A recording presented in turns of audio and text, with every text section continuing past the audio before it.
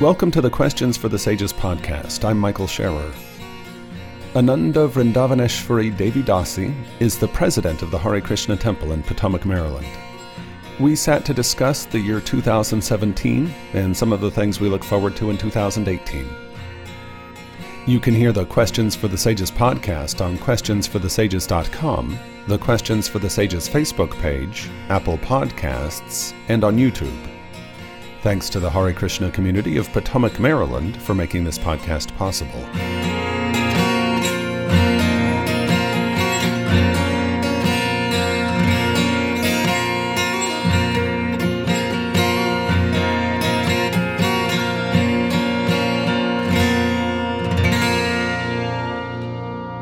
Welcome to Questions for the Sages. I'm Michael Scherer, and today I'm very pleased to be speaking with the president of the Hare Krishna Temple in Potomac, Maryland again, Ananda Vrindavaneshwari Devi Dasi.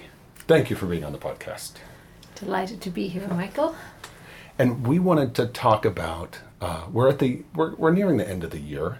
We're well into December, mm-hmm. And this was my last chance to speak to you before the new year, basically, before 2018. And so I was hoping to just look at the year 2017.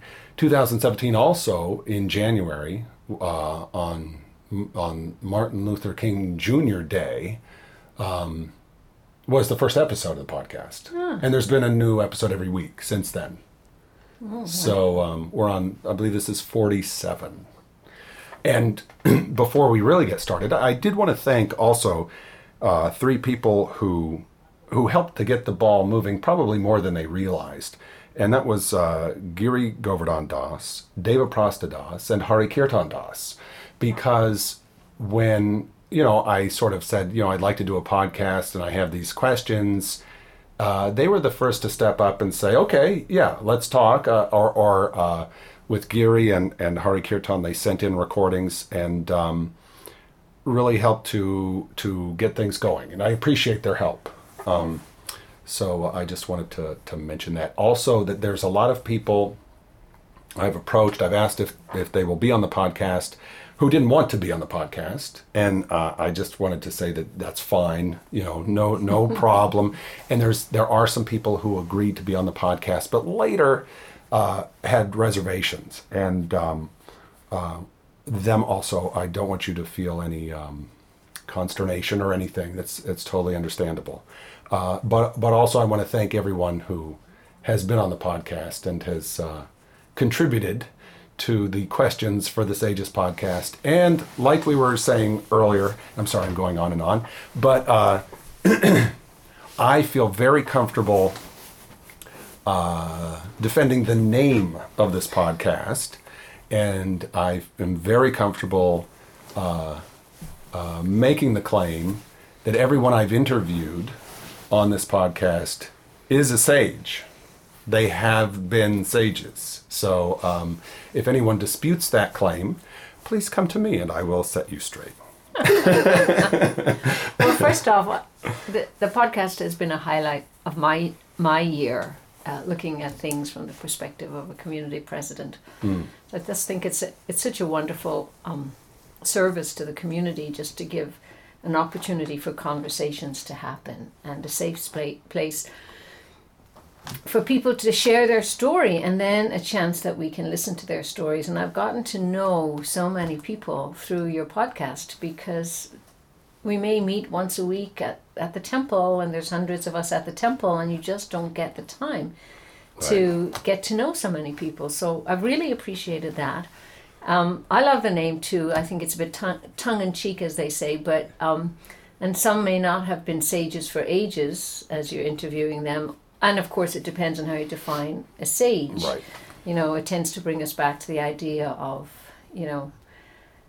a sage sitting in the forest with a long beard and in meditation for many years. But of course, the Krishna Bhakti idea would be someone who's interested in spiritual truth, or really interesting in asking important questions of life, or even taking the time to learn something more about how to understand who we are and who Krishna is and how that may intercept with our life as it is. Yeah. And we do have I believe, a misconception. I think we have to, I think over time this will happen, but we'll clear up our ideas of Vedic civilization. And one thing is, oh yeah, if you're wearing a beard and a loincloth and are sitting on the edge of a river in the jungle, well, you're probably a sage. But I have news for you. That doesn't mean anything. You know what I mean? It just means you're a guy sitting next to a river. So we have this sort of idealized notion. I think a sage is someone who's interested to hear the names of God and is interested to know what happens when you repeat those names. I mean, and just asking those questions and sort of like taking that at face value and assessing it, in some ways qualifies you as a sage. Whatever conclusions you come to, or how you feel about it, or if you feel like this is something that needs to be propagated, or it's something that needs to be stopped. There's a lot of reactions out there, but for the most part, I never have an interview lined up ahead of time, and it's geographically based. So whoever I happen to run into on the temple grounds, and ask, that's how the interviews happen, because it's important that they're. I feel like it's important that they're here. Right. So you're. It's like Humans of New York or something like that. You're meeting people, real people, and chatting to them about their life and asking them to share their insights or inspirations. And what brought them here. And that's a beautiful thing. And I think, yeah, we had this whole class today about name calling, and sometimes we get caught up in names. I think there's a chapter in the Bhagavatam, isn't it, about questions, it's like questions to the sages, or something or it's questions like that. by the sages. Yeah. So, and like anything, you can have a broad definition of anything. So I think, but what you're trying to do in terms of just in this, especially in this day and age where we often really don't have time for just good conversation. And I always felt one of the important practices of bhakti, starting with Krishna's conversation with Arjuna on the battlefield, is to promote good conversation, to really open up this idea and this invitation that every single person is important and valuable and has stuff to say that can inform our life and inspire our life. And like you say, we're particularly interested in those who are on a spiritual journey, who have come to the point in their life where they're saying,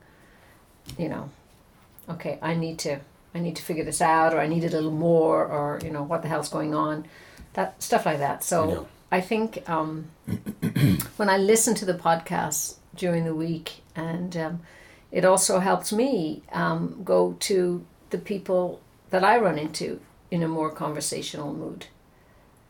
Mm-hmm. So I love that from it as well. Just encourages this idea of having time for each other. Yes. That's a nice thing about the podcast format, is there aren't commercial breaks, and there's really time to let it breathe, like really talk about what you want to talk about. So I'm glad that we're able to use that, and it's a good use of the technology we have. But I'm also curious about I'm sure there's a lot of other things going on here at the temple that I don't know about. What else has come up this year? What's happened? Okay, lots of great things have happened. And before we move away from the podcast, since you thanked a lot of people who helped you get the podcast started, I also want to thank you, who've really brought a lot of energy around sound and recording, and being at the temple, really recording our class as well. What to speak of starting this podcast, which was an outgrowth of that, and just to, I know many people in this community and listeners around the world are so grateful to the level of attention you've brought to sound. It's kind of like sound honoring sound. And again, at the heart of bhakti is this idea that sound is how knowledge is brought to our soul. You know, how we let in that spiritual energy, and how that spiritual energy through sound cleanses. And so, you know, I really appreciate how you've helped facilitate that in a very professional way. So, well, thank you very much. You're one of my 2017 heroes. All right. Is there a cash award? No, I'm just kidding. Just kidding. And I wanted to mention 2018, I hope to make some forays into some nice kirtan recordings and making those happen regularly. So we'll see how that plays out, but that's something I would like to see happen. Wonderful. Yeah. You know, fingers crossed. You know, we'll kirtan's see. a little harder to yeah, there's a lot more going on. But I think generally things are in place, so we'll be able to get. Because the other thing is, I always ask people what's their favorite thing about their favorite form of bhakti yoga, and for me it is, well, obviously it's the sound, I guess, and kirtans in particular are special. And I think they deserve some solid effort, and not necessarily. I'm not talking about the performers, the singers, the drum players. I'm talking about the infrastructure that supports them. You know, having good microphones in place and audience attendance, so that we can grow a kirtan culture. You know, here at the temple. So. Stay tuned for 2018. Hopefully we'll make some progress there. Right. A great, a famous kirtaneer in ISKCON used to say, kirtan is my bhajan. And bhajan is another word for meditation, or where my heart is. And so, again, kirtan, to do it well for the pleasure of the Lord, to make a pleasing sound, and to really make it happen right. I think, well, I'm so happy to hear that that's a goal of yours. You know, there's another thing too, is that for most people, I would say, they would say, you're a Hare Krishna? Really? Like, why? What's wrong with you? Still, they say that? Well, I mean, you know, the Hare Krishna community is very small. Yes. There's not that many people. In general, the people out there, it's a cipher. They don't get it. They don't understand it. And, you know, maybe it just wouldn't appeal to them. But I feel like if I can get a couple of good kirtan recordings and say, listen to this, then they'll be like, oh, now I see what you're doing. Like, now I get it. Now I understand why you're participating with the Hare Krishnas. It's not just that you've lost your mind. It's that there's this incredible beauty that you're trying to not only expose but to spread. You know. Okay, so you feel you can help them understand a little bit what's so attractive about it for you. Yes, absolutely. Yeah, it's sort of it's my explanation of why I'm here in some ways. Nice. You know, if we can get those good recordings, then it's obvious. You know. Okay. May 2018 be kirtan successful for yes. you. Yeah.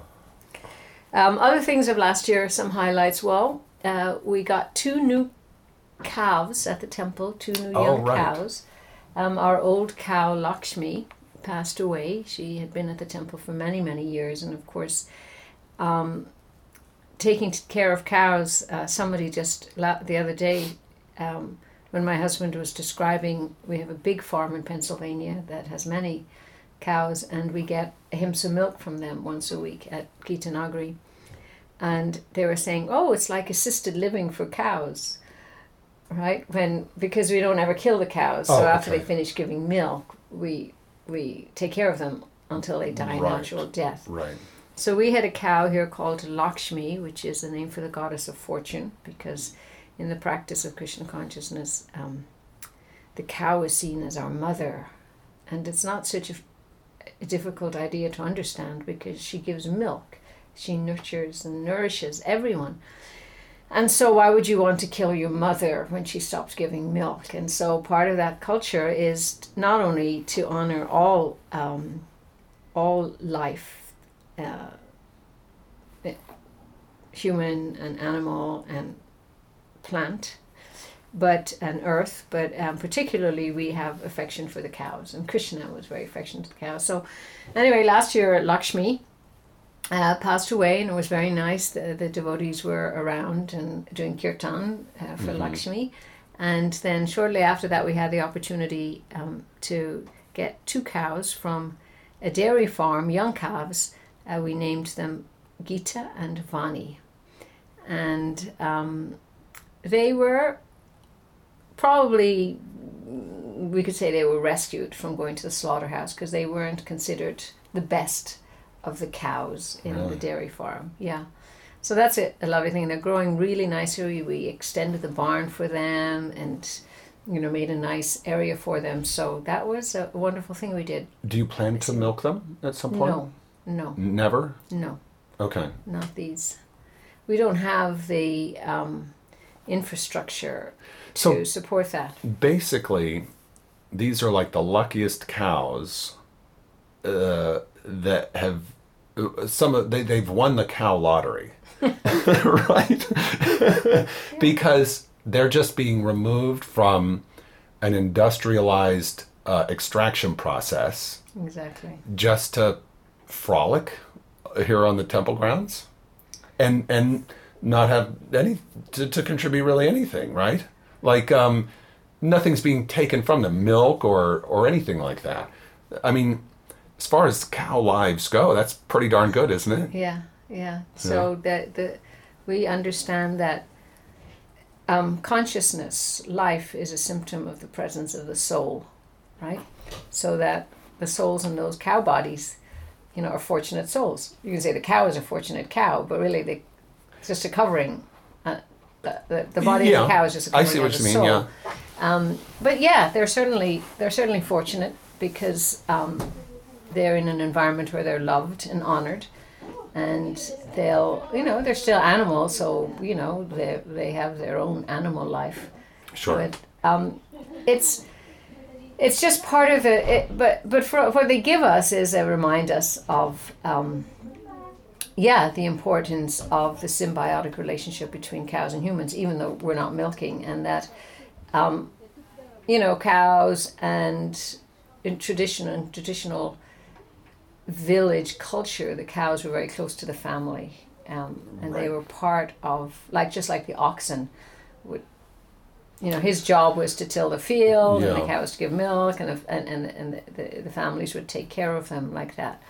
So our effort is just to highlight the importance that we as humans don't need to eat meat to get our protein. That cows, all animals, but particularly the gentle, sweet cow, who is really the mother of all society. I personally avoid a lot of. I avoid dairy that doesn't come from protected cows. Mm-hmm. And you can't get a lot of dairy from protected cows in America, except from, I think we're probably the only farm that has that. The only farm? The only farm. We have a few other farms, but they don't, that's just for within their community. But this particular farm in Gitanagari, produces a lot of milk that gets sent to many different temples. It seems to me with a little marketing, I mean, if you wanted to grow the operation and the notion, well, I'm sure there's a lot to that, because the reason they eliminate cows as soon as they're non-productive is just because of economics, right? So it is more expensive. It's not as economically efficient to keep the cows around and take care of them. So it's not going to be as well. Yeah, and the milk is more expensive. But to say that we're the only or one of the only farms where the cows give milk and they're not killed at any time, seems appealing, and it would be appealing to a lot of people. Yeah, it's a wonderful thing. The just excessive slaughter of animals for food. I always find, this whole idea of pardoning the turkey while, they all go, waddling off to the slaughter. I mean, there's just such a level of unconscious connection, Yeah.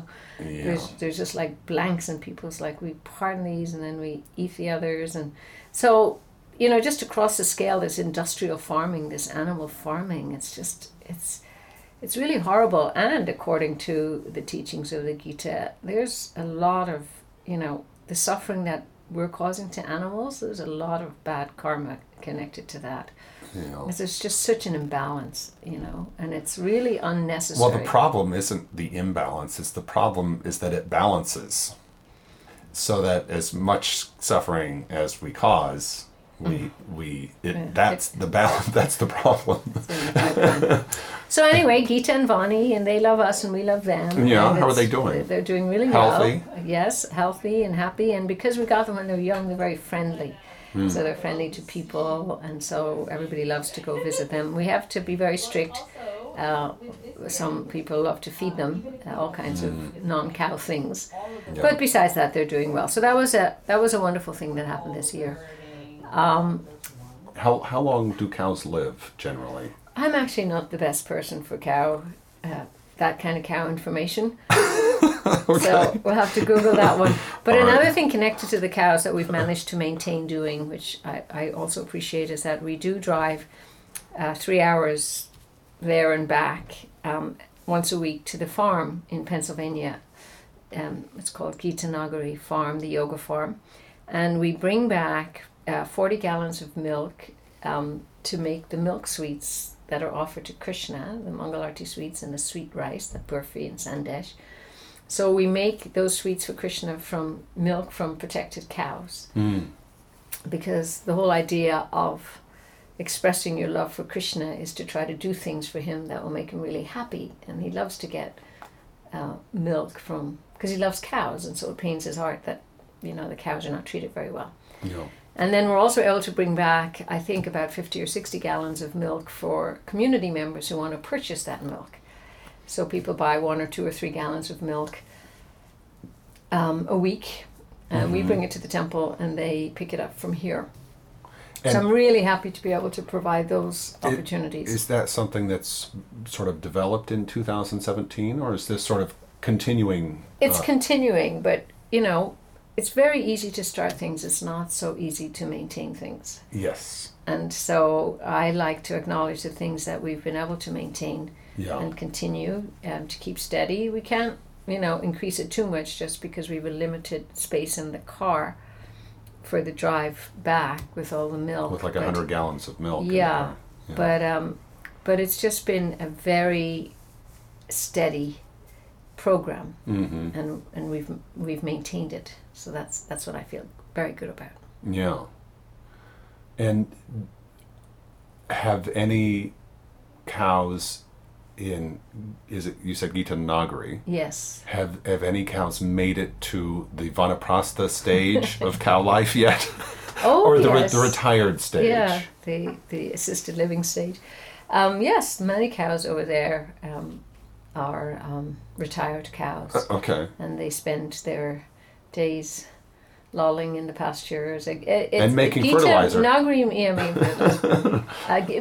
Bringing a beautiful cow presence. You should drive out to Gitanagari. I should. If you sit by a cow, if you stay a little time by a cow, the cow is it's like the mode of goodness. There's such a powerful, pure,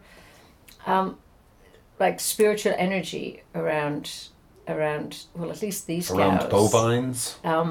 Cows are very very special. Very Okay. special. And maybe the Krishna cows are a little more special, but if you ever have any anxiety or kind of passionate energy, cows are very calming. Very, very calming. And they are just unhurried creatures. Right. And they're ruminants. They ruminate. Yes, they ruminate. And so it's really good to be around that energy. So the yoga farm, look it up and go out there. Okay. It's a beautiful community. And they're really doing a wonderful job with taking care of the cows. And we're honored to be connected to them and to support them by purchasing the milk. Right. Well, yeah, I will have to get out there. And is that is that like a temple trip? Like, do two people go out there every week? Yeah. Uh-huh. Yeah. Usually Giri drives out there every Thursday. Oh, okay. Yeah. Bit of country fresh air. Probably It's good listens to kirtans and lectures on the Listen way. to the podcast, yeah. Yeah. Okay, so that's my Cowgood news. And then also this year at the temple, the Bhakti Lounge got started. Oh, yes. Right. That's really doing well as well. Yeah. Now, and what is it? The Bhakti Lounge is a program we host on a Sunday morning from 10 to 12 in the morning before our main Sunday program. And it's a lounge in the sense that it's like being in your sitting room, or as they say in Europe, or your living room, right? Where there's seats and couches and Parlor. parlor. Well, who has parlors these days? It's funny. That's a regional thing. Like what you would call that kind of room depends on where you live. But anyway. It's a place where there are conversations about Krishna, and it's for those who want to who know a little bit about Krishna, want to go deeper. And so usually around 10 or 12 people gather there, sometimes new people, sometimes people coming back. And there's discussions, intentional discussions on various topics about spiritual practice, soul life, the perspective of life from the soul, what is bhakti, who's Krishna, how can I develop that relationship? Because, life demands reflection, and life also is helped with, discussion and exchange. So the Bhakti Lounge really tries to do that. The way I see it is like, the Bhakti Lounge will probably continue, and in a couple of years, people will ask, "What did we do before there was a Bhakti Lounge?" Like what? Because that's the interface between the person who walks through and it's like, "Oh, well, that's interesting," and someone who's like, "Well, what's going on here?" Like that person who has that question. It's the obvious format where they would go and say, "What's going on here?" Yeah, the Bhakti Lounge is like a next step place. And what's interesting about this Bhakti Lounge, which I think is different from other Bhakti Lounges, because there are little Bhakti Lounges in other cities or near other temples, but this one, we don't just use the same format that we have at the temple, which is kirtan and then a talk and then a little, prasad or sacred food at the end. Right. But it's really, and sometimes we have kirtan, or sometimes they do a little japa meditation, but it's much more. It's like a small group where there's a little community kind of forms within that couple of hours, and everybody participates. Yes. Well, when you mentioned those three things, like in the normal thing where you have a kirtan, a lecture, and prasadam, there's no listening in there. Among those three things, yeah, maybe they take questions for the lecture, but the big difference, from my perspective, in the Bhakti Lounge, is that you'll be heard. Like whatever you have to say or whatever you're feeling, someone's going to hear that. Whereas the other sort of standard or orthodox approaches are like, we're going to tell you. Right, or you're listening, you're receiving, yeah. And and somebody said when they went to the Bhakti Lounge that there they were able to ask a question, which they were too shy to ask in front of our question. We try to run our Sunday talk where the talk is 20 or 30 minutes long, and then there's a good 20 minutes for questions. But still, to ask a question in front of a crowd of 200 people may be a little hard to do. So the Bhakti Lounge creates that safe space, as you say, but to ask that question and to listen, but also to be heard. That if the person goes there and says, if the topic was about loneliness, for recently they were talking a lot about this idea of alone and loneliness, and somebody would be able to say, yeah, I actually feel lonely at times, and how can this practice of Krishna Bhakti help that? So I'm really happy at how the Bhakti Lounge is kind of settling and finding itself, because again, it's easy to start off something, and I've seen that over and again. Sure. But to sustain it, and to sustain from when I say sustain, it means the ability to change if needed, to keep to keep something going. And so the Bhakti Lounge has kind of found its voice, so to speak, and then different things have happened in there that Giri, who's the director of the Bhakti Lounge, has seen to be helpful to incorporate. To be helpful to encourage people in deepening their relationship with Krishna. It's become a place where relationships flourish in bhakti, and then people take that experience and take it back into their lives to help relationships flourish there, because ultimately at the heart of bhakti is relationship. So the temple program is amazing, and we have great talks, and even the question answers are good. But yeah, the Bhakti Lounge is I wouldn't say it's the next step, but it's a great step for people who are ready for a more maybe intimate or joining a smaller group of people to discuss, not just to hear the philosophy, but to actually, how do we live this? How does this speak to my life, and how can I talk about that and with others, and how can I hear that from others? Yeah, and I would imagine that Giri's sort of the resident expert, but I would imagine that he's benefiting from the Bhakti Lounge in profound ways as much as any of the new people.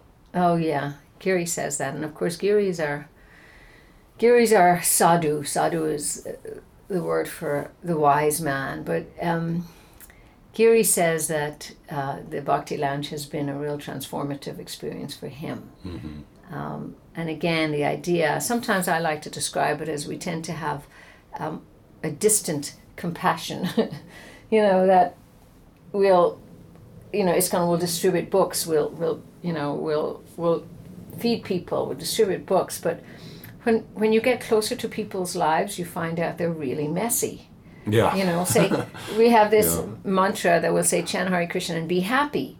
So, take it with you, make it work, and be happy. Make it work over there. There. And but invariably, there's so much stuff in all of our lives, and if there's not stuff in our life now, stuff will come into our lives, or most of it, somewhere or the other, there'll be struggles. And so the Bhakti Lounge has been a place where, you really learn about people and their struggles, and if you can actually then, that compassion can come a little closer, and we can actually see how, and ultimately how by community and friendships, and again deepening that relationship with the Lord in the heart, can walk through these messy parts of our life. Those moments of shame, or he does a lot of work with shame or loneliness, or just, there's a beautiful couple here that, the young woman in this young couple, she has to face a very difficult operation, like very difficult, that's just suddenly come upon them. And so, life is lived in the living, and we I sometimes, and I'm guilty of this as well, just the idea of kind of a distant compassion. Right.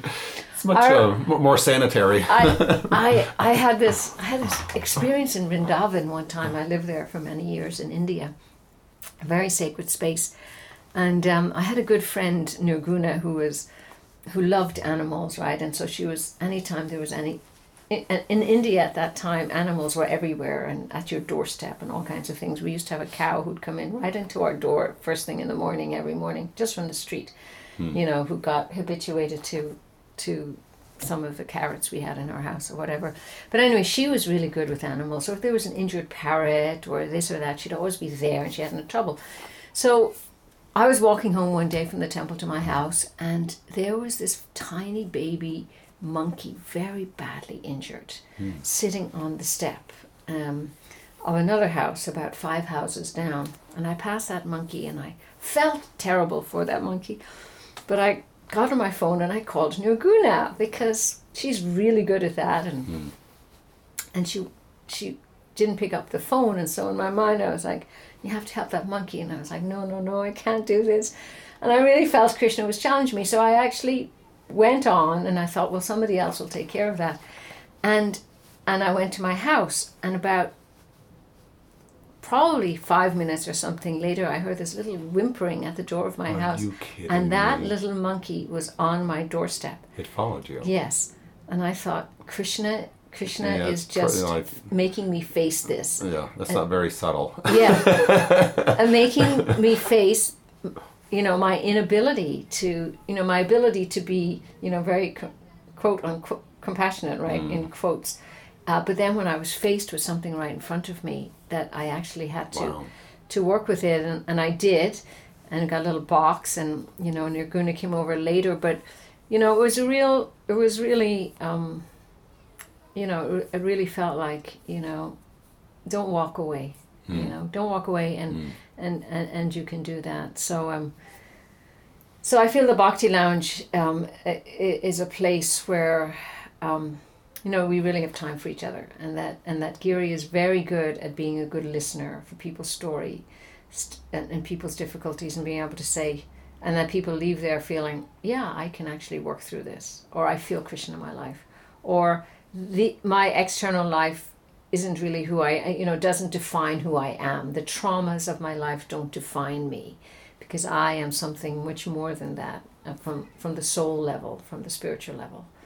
So it's very wonderful. I'm really, really happy. And they have a lovely environment there, and it's they have space. some nice little, they just provide some nice little freshly made vegetarian snacks for everybody. So it's all coming together very nicely. Yeah.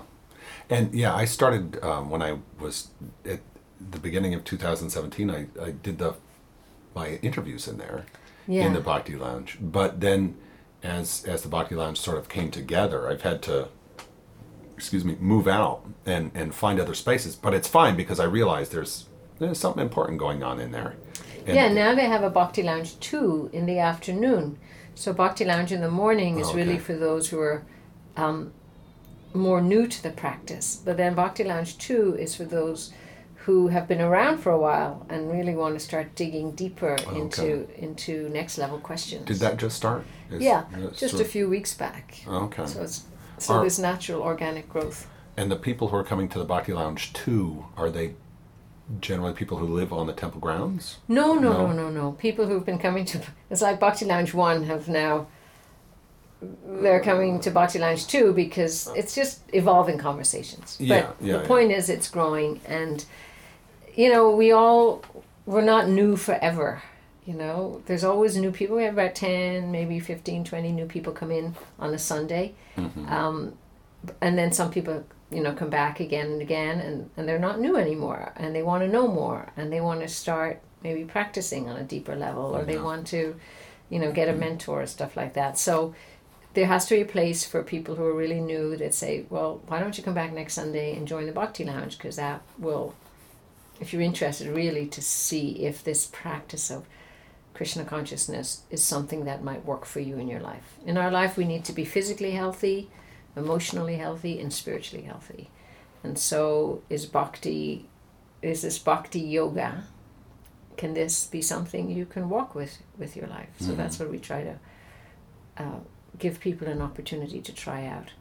And the Bhakti Lounge, there's other ways that people can connect at the temple. The Bhakti Lounge is one way. Right.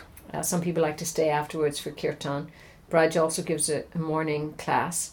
One interesting thing a few years back, when we changed, we used to do the Sunday program in the evening. It would start at 4:30 and it would go till 7. So about 5 years ago, we changed it to noon. So it goes for middle of the day. And we found that was really helpful, because then we could do programs in the morning before it, and we could do things in the afternoon after it, like your questions for the sages. Right. Or they'll have kirtan in the temple, or this afternoon we had a new team is forming around the Food for Life programs we're trying to develop and applying for grants for this year. So having it in the middle has allowed all kinds of other great things to happen around it. Right. So Bhakti Lounge in the morning, it's also Braj Bihari's systematic reading of the Srimad Bhagavatam from 10:30 to noon in the morning. So all those programs are part of growth for me, and you said this the other day, is not necessarily doing new things, but deepening the ones you have. Yes. Which means, and sustaining them means they're becoming richer, creamier, deeper. Well, one time Prabhupada said that. He said, when there was great growth in the Hare Krishna movement, and he said at one point, stop now, don't bring in any more new people, just boil the milk. Really, for those you've got, help them become a little deeper. Yeah, I think, it seems to me at this point, well, I can't really speak for anybody, but I see the importance of not diversifying, but instead intensifying what's already here. Yes.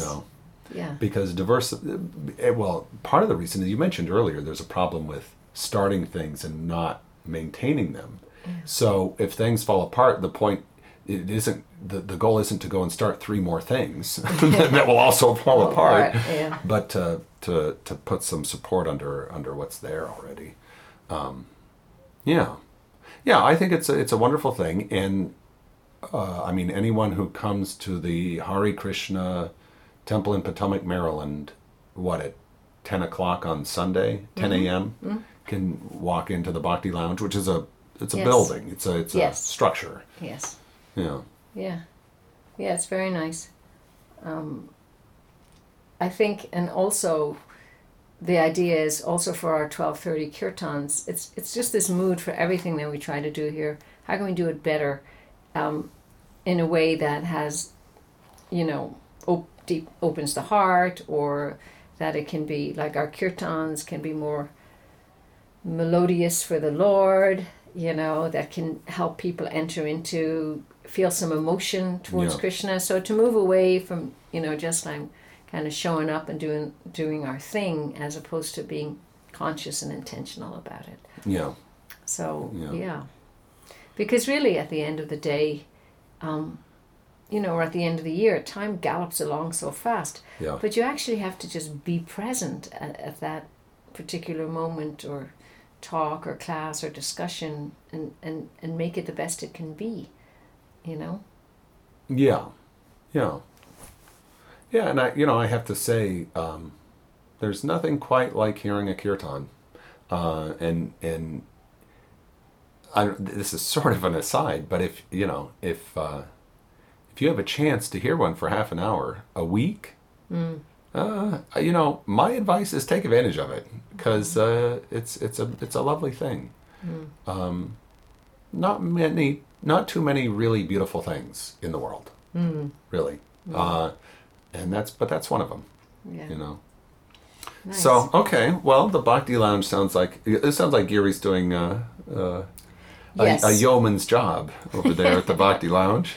Yes, and just to mention 2 other programs, not at the temple, but the Institute at Silver Spring, which in many ways is kind of like a Bhakti Lounge. Of course, that's been going on for years. That's the Institute for Applied Spiritual Technology, IFAST, which was started by Bhakti Tirtha Swami, who's a well-known spiritual master in ISKCON who passed away a number of years ago.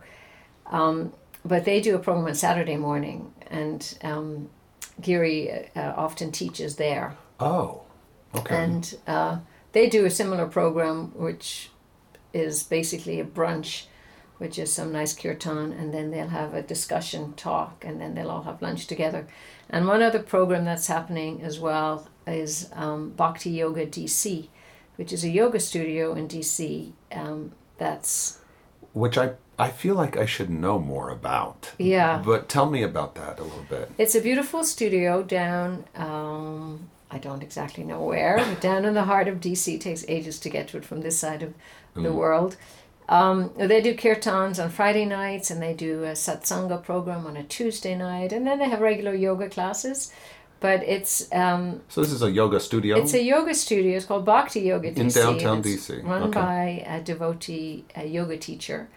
But lots of people from Bhakti Yoga DC also visit our temple on Sunday and come to the Bhakti Lounge, then come to the Sunday the Sunday open house, and get involved in different ways. So there's a nice triangling going on there, a nice link between all of these areas. And again, they're just little pathways, little roadways to, help people feel comfortable trying to understand. As you say, Kirtan's incredible. We have an incredible philosophy, incredible, compassion-based lifestyle. So we just want to make it as easy for people to check it out and to see if it can answer some of their questions or shed light on some of why it is the way things are, and what can I do about it, or what can I do for myself within it. Is there any connection with what is this? It's Bhakti Yoga DC? Yes. BHAKTI, Bhakti Yoga DC.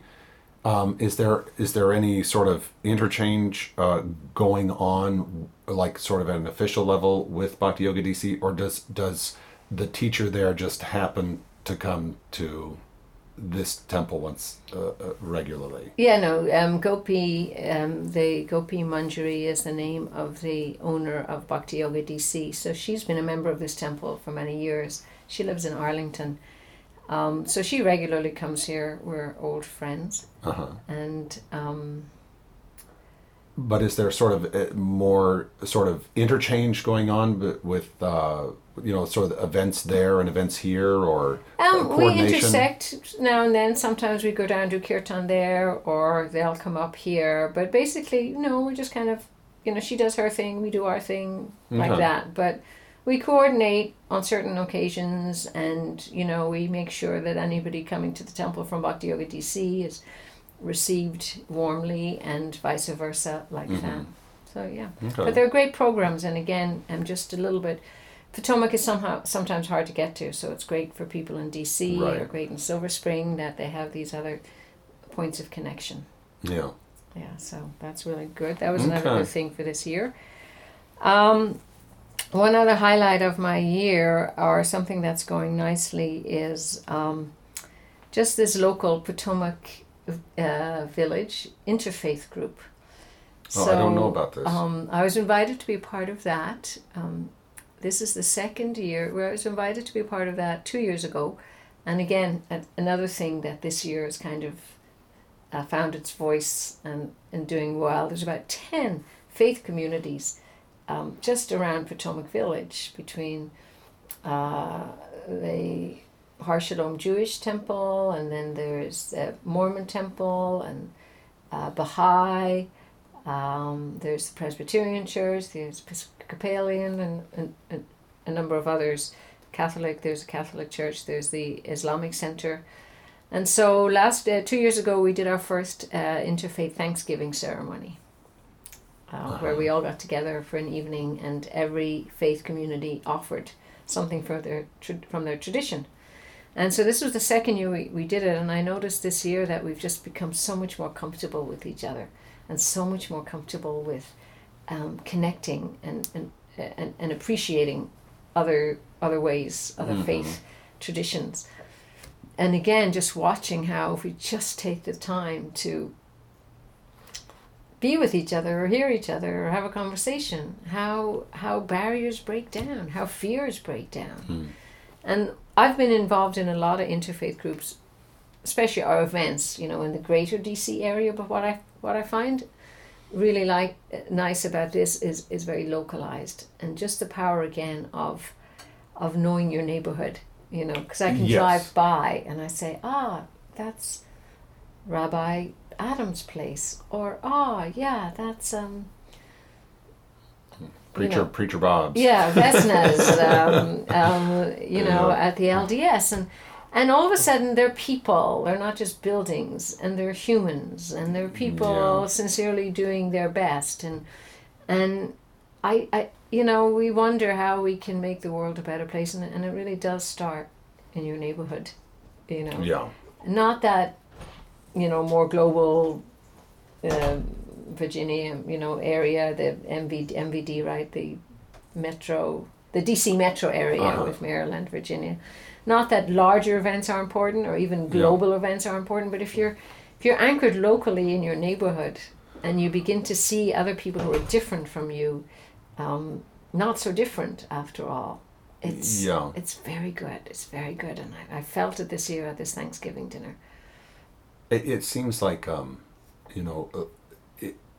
it almost seems like it's easy, just branch out on the internet and build a community there. But, that's a piece of a puzzle, and it has to include face-to-face local people. Yeah. To complement the sort of the nebulous, geography-less internet thing. Not that that's bad, but that it has to be a part of a mix. Yeah. I think we do so much on the internet, and you can, do all your meetings on the internet, but there's nothing like face-to-face. Yeah. There's nothing like being safe in your neighborhood. And the only way you're going to do that is to create opportunities to see each other and hear each other. Right. In person. Just to know who lives here and who doesn't, who's passing through. Yeah. And again, it's that it's easy to love everybody until they're in your neighborhood. Right. I think Benjamin Franklin said something like that. And, and so the heart of bhakti is just such a personal thing. The heart of Krishna consciousness is God's a person, and we're supposed to come closer to him, and we're actually supposed to come closer to each other. Well, the best thing you can do is to serve someone who's trying to serve God. There's nothing, as far as I know, in the scriptures higher than that. Yes, it is said to be a servant of the servant of the servant of the Lord. It's the goal. Yeah. Like, that's the destination. So, and to develop affection. Affection is one of my other highlights of the year. Is just been working a lot with the Gita values, and a group of devotees, honed in on 6 key values of the Gita, and one of them is affection. How that's a thread in the Gita, and Krishna's affection for Arjuna, Krishna's affection for all of us, and how we, chanting Krishna's name awakens our affection for him. But it's funny. That's one of those words that you don't really get until you've experienced affection. So if you haven't, like, I can see a profound scholar, maybe sitting on the bank of a river, I don't know, whatever, but running across that word affection and being like, oh, okay, affection, the inclination of one individual towards another. But it's like, no, you don't get it. There's a whole flavor, a whole experience that it just doesn't come across in studying. It's just not accessed that way. It's really accessed by interacting and communicating with other people. Right. Of course, interacting and communicating with other people is probably the most dangerous thing you'll ever do in your life. Yeah, you have mixed emotions, We're a bundle of emotions, and the body and mind and heart we have, and goes here, there, and everywhere. But yeah, this idea of affection, and it, that broken monkey on my doorstep was, I needed to be affectionate. I needed to love it for all its brokenness. And I needed to not be afraid of it for all its brokenness. And so many things, our affection gets blocked in so many ways because of fear, or because of our own experiences, like I say, of being unloved, perhaps, or just the complications that, all of a sudden I had this little monkey that I had to deal with. Listen, I hadn't planned for this, darling. I got other things to do. And so once you start living into your spiritual life, and what it really means is, because as long as it's in the head, and we need it to be in the head to a certain extent, because it has to be based on some sound philosophical thinking. Mm-hmm. But if we're not living it, and that's really where authenticity, or perhaps integrity, is. You have to be really honest with yourself. That it's easy to say it. it's easy to say I'm not the body, but it's not so easy when you're really faced with, either heavy pain or loss or challenge. It's, and that's where they say the greatest spiritual growth will happen if you can actually, Yeah, and it worries me a walk little. into it. Well, a lot of people get into spiritual life with the notion that, through diligence and hard work, I'm just going to get to this happy place. I'm just going to be so happy.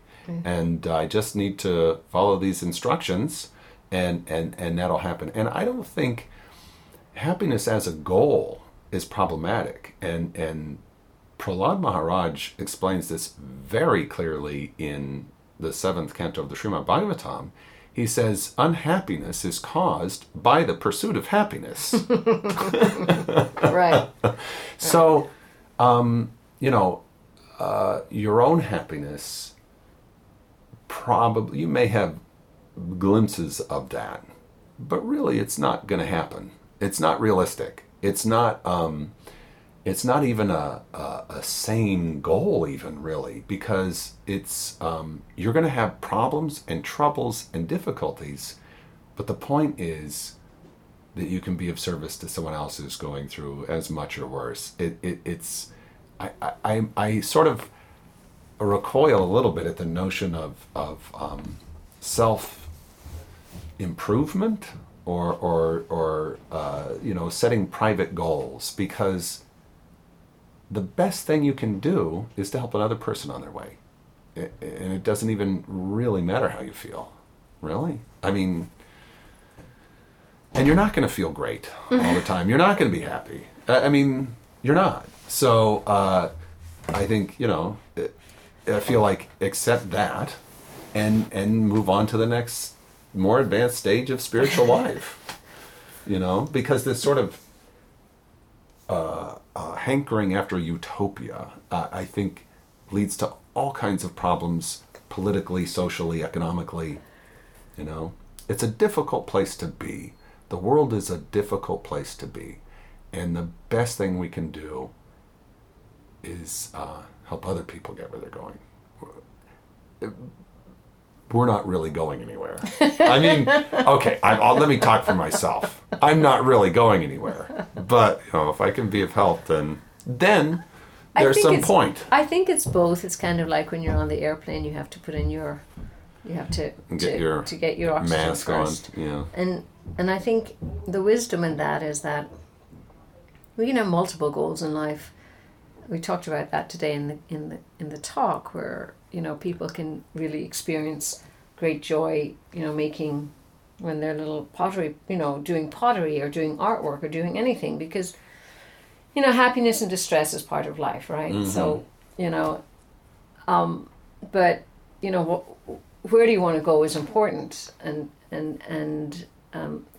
understanding what the point of life is, or Prabhupada would say, asking the question, why am I suffering? Because really, by nature, the soul is, happy.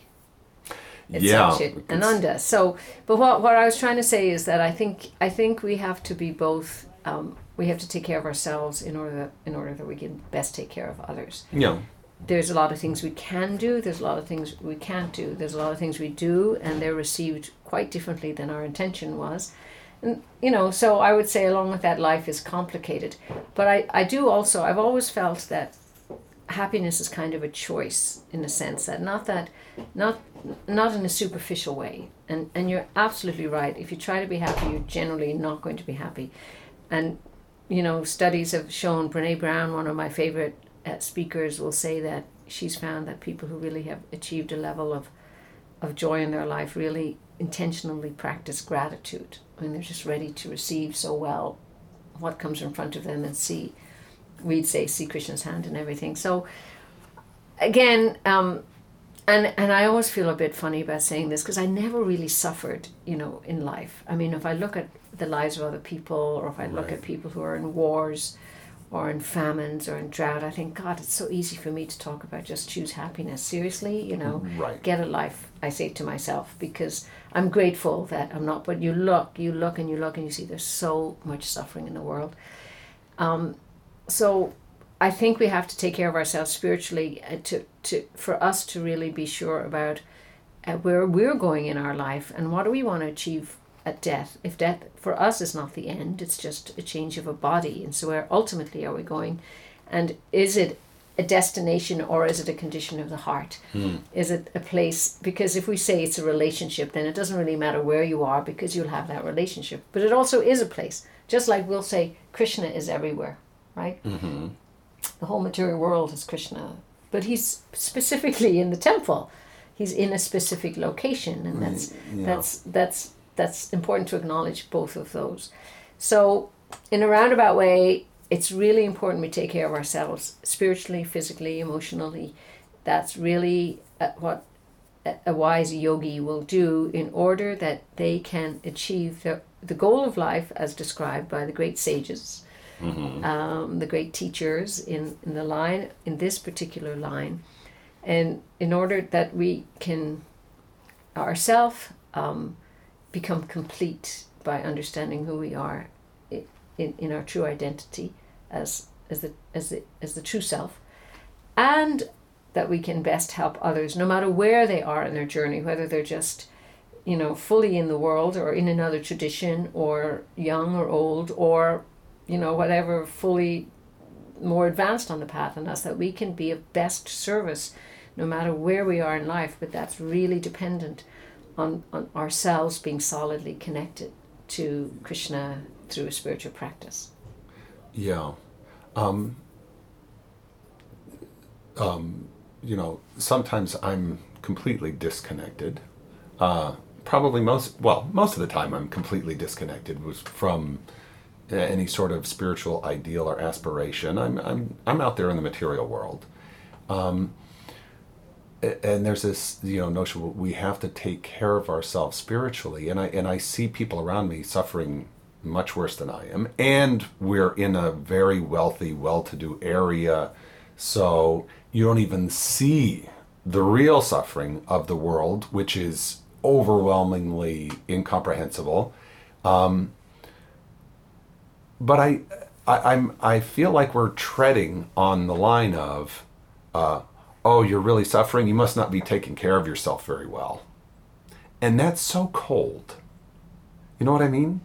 So it's like, if people aren't taking care of themselves spiritually, I don't feel like they should be criticized for that. Because as soon as we go down that path, then, oh, look at that, you lost your family. Boy, how did you bring that on yourself? You know what I mean? Like, obviously, if you were just in a better frame of mind and were thinking more clearly, maybe you knew some of the things that I know, your life wouldn't be such a disaster. And that's so callous. Yeah, we can't even go there. I don't know how you... I didn't... That wasn't what I was trying to say. So did you pick that up from my... I thought I... Well... That's an interesting Well, it's a thing. tendency of like, maybe I'm avoiding responsibility for not being in a better place spiritually, financially, health-wise. You know what I mean? Like, and this is a sticking point between Christianity and Hinduism in particular, and here we have it too, the notion of karma versus one life. And with karma, it's like, yeah, well, you're going through some bad stuff, but you brought it on yourself. Yeah. And that can become very unfeeling. It's the opposite of the Bhakti Lounge. It's sort of like, it's not listening. It's not like... Oh, sure. Yeah, and the worst thing you can say to somebody that is desperately cold, and it's just your karma, deal with it. Yeah, you'll work it off. But yeah. So if I understand you correctly, that, I think anybody who's on a spiritual practice who's thinking like that is really not in a healthy spiritual Right. practice or frame of mind, because what I was trying to say is that,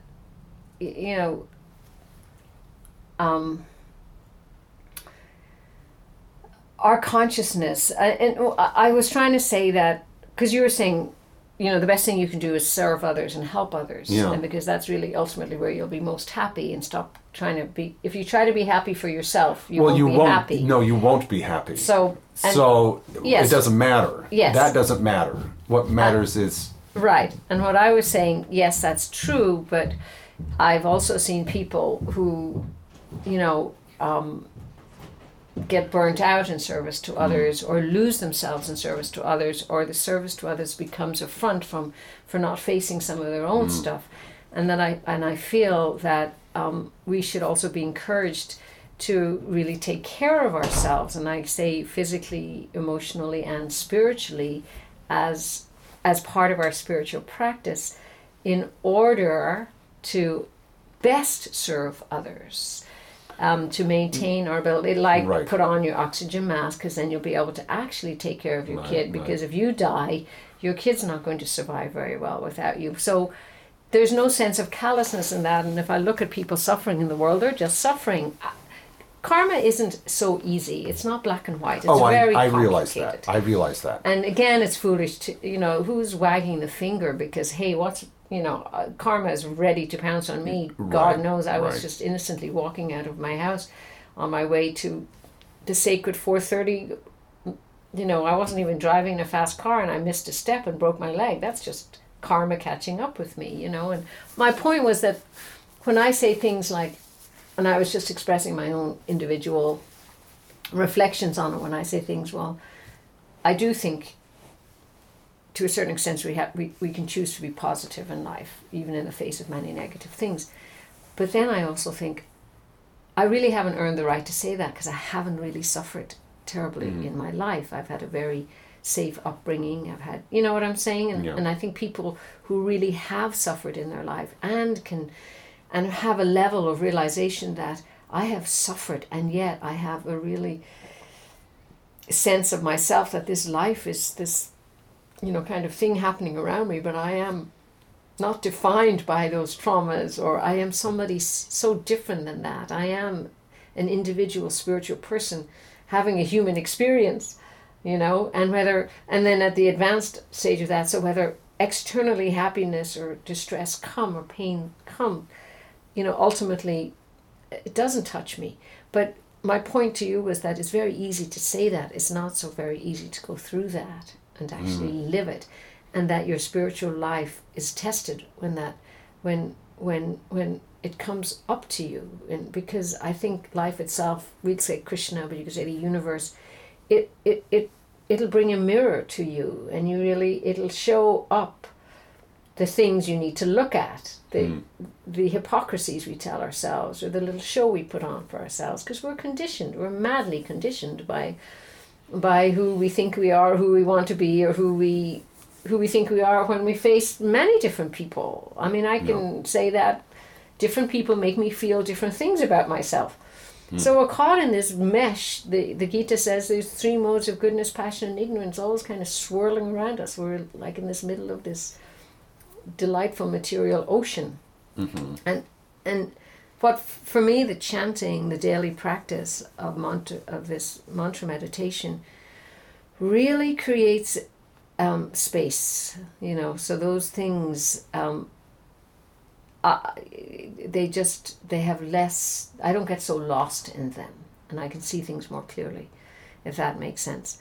And so being able to say, I can choose happiness, and yet I can also say, in many ways, I haven't earned the right by life experience of suffering as other people have, to be able to actually really test that hypothesis, Yeah.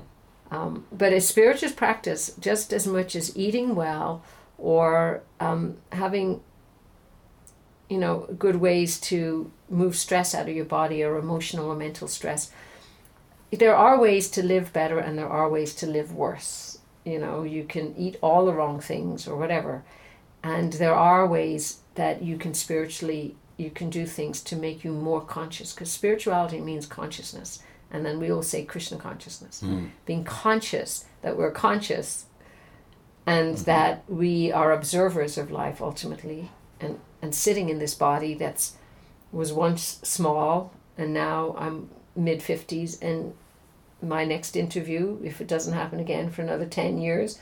You know what I'm saying? This body is changing, but who am I? Who am I in this body? And that's the work of, spiritual life is work. It's not just coming and saying a few prayers and hoping, God will solve all your problems. Krishna didn't say to Arjuna, don't worry, get off your chariot, I'm going to fight this war for you. This is like, you got to walk this. I'm here beside you, but you're doing it. So spiritual life is work. And it's the work of becoming conscious. I like that. Yeah. I need a bumper sticker. If I had a car, I'd put it on my car. Yeah.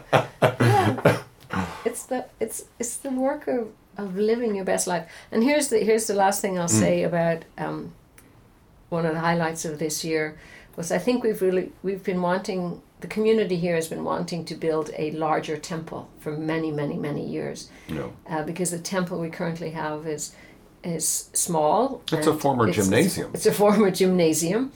And so this year we turned a couple of big corners this is a big on deal. that project. And I think next year will be the year of the temple. It won't be breaking ground, but it'll be really launching the capital campaign and really moving forward with that project. And I feel a lot of people really feel that we're on target to actually do it. And we're very enlivened by that. And a lot of work behind the scenes, because this is all the permitting work and planning work and just nitty-gritty measuring work. But there's been a lot of work going on behind the scenes of this this new temple project, and I think it'll happen. So what should we know about this new temple? Like what's it going to look like? Is it going to look like something from Return of the Jedi, or is it going to be a traditional Vedic temple? Or, well, you know what? I don't know if this is the place, because I have a million questions. I mean, I want to know, what are the acoustics going to be?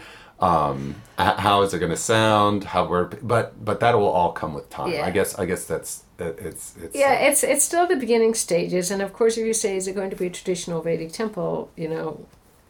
That's like, I don't say what that's like, but if you say a traditional Indian temple, well, do you want North Indian, South Indian, this side, or that side? Because there's many different styles of architecture. Is it going to be round or pointy? But I think it'll be a beautiful building. I think it'll be have a nice classic traditional touch, but also a little modernity. Anyway, plans will be revealed shortly. Oh, good. But we're not trying to do anything outrageous. We're trying to create something comfortable and beautiful, bigger space, so that more people can gather for kirtan.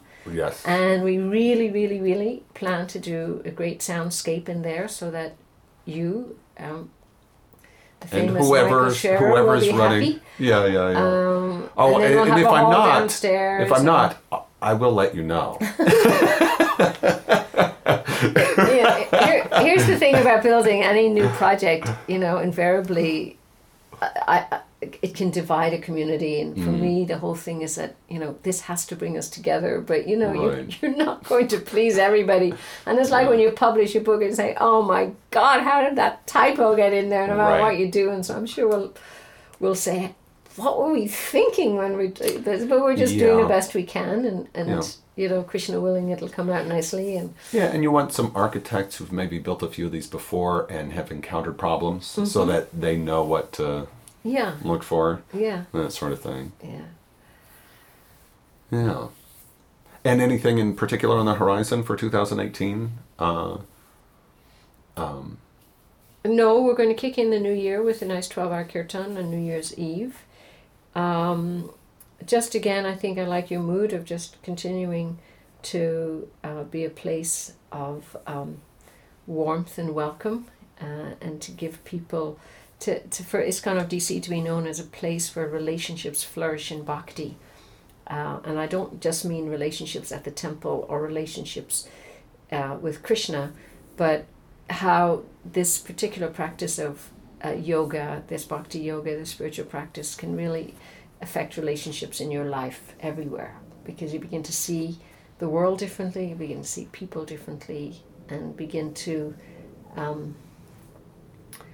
be someone that can really bring a lot of goodness and a lot of support and serve others in the way that can best serve them. So, and another thing that I think is very interesting about ISKCON is that Srila Prabhupada came here 50 years ago, and he planted a seed, but nobody really knows what kind of tree this is. Mm-hmm. So, for instance, we assume it's going to grow. We assume that it's healthy enough to grow. And when it grows to maturity, I don't think we have any idea what it'll look like. You know what I mean? It's a mystery, what in some ways, what we're growing here. Right. But I'm positive that, like with the kirtans and the lectures, that whatever it is we're growing is worthwhile, and humanity will not be worse off for it. You know what I mean? So. Well, let me just add to that. There is an analogy in the Chaitanya Charitamrita that there's a creeper of devotion. Mm-hmm. There's a plant that grows in the heart, and it's watered by good hearing and good chanting, good kirtan. And Prabhupada one time said, Shravana Kirtan, hearing and chanting means questions and answers as well. So I think if we continue to create this environment where, relationships matter, conversations matter, we think carefully about making our presentations beautiful, and by really enlivening and valuing, taking the time to make everything beautiful, because we value people have taken the time to come to the temple. And, just keeping all those things in mind, then we create an environment which then will naturally grow good things and grow good people. And I think that's what the founder wanted. He, more than anything else, I think, when one time when somebody asked him, how will people know you're devotees? And Prabhupada said, well, they'll be perfect ladies and gentlemen.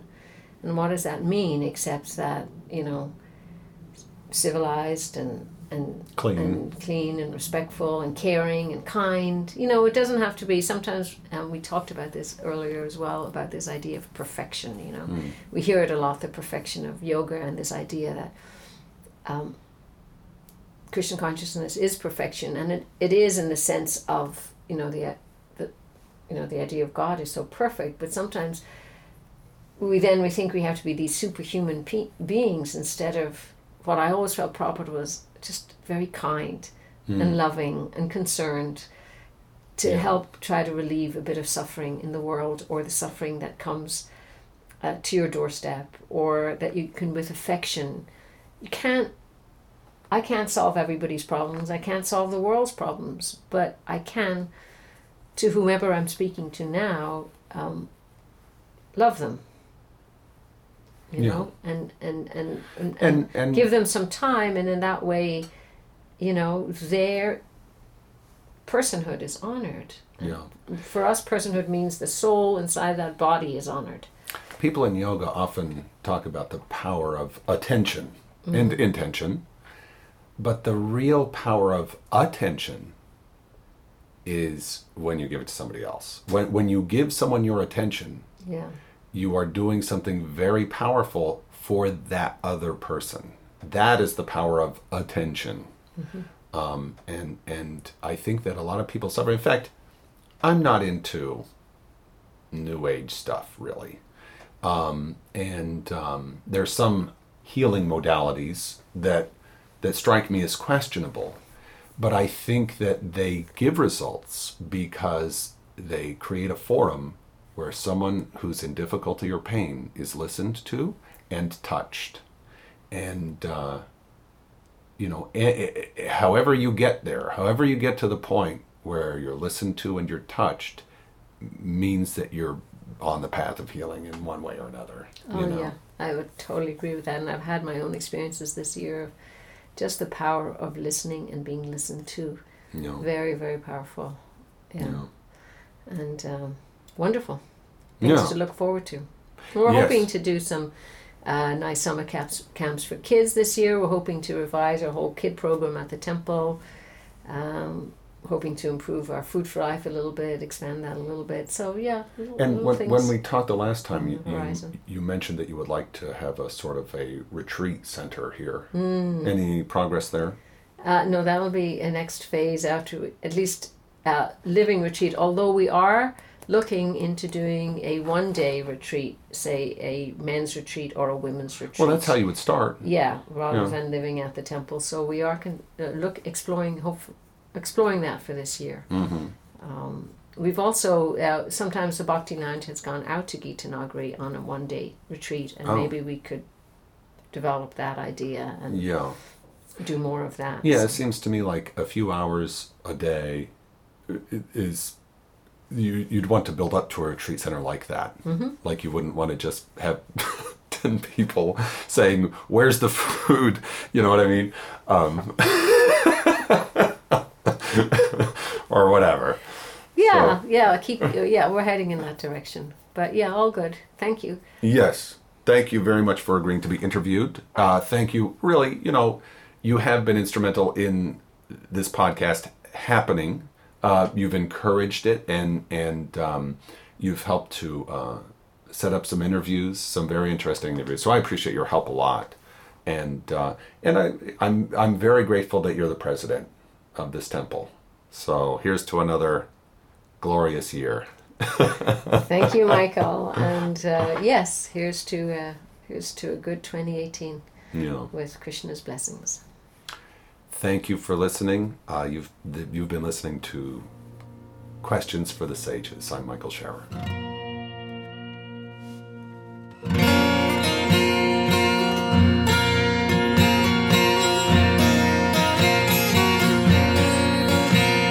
Thank you, Ananda, for agreeing to be interviewed and for all of your help and encouragement. Thanks to Rico Hayes for the theme music and to Miriam Lansky for discussions about how to approach the subject matter of the podcast.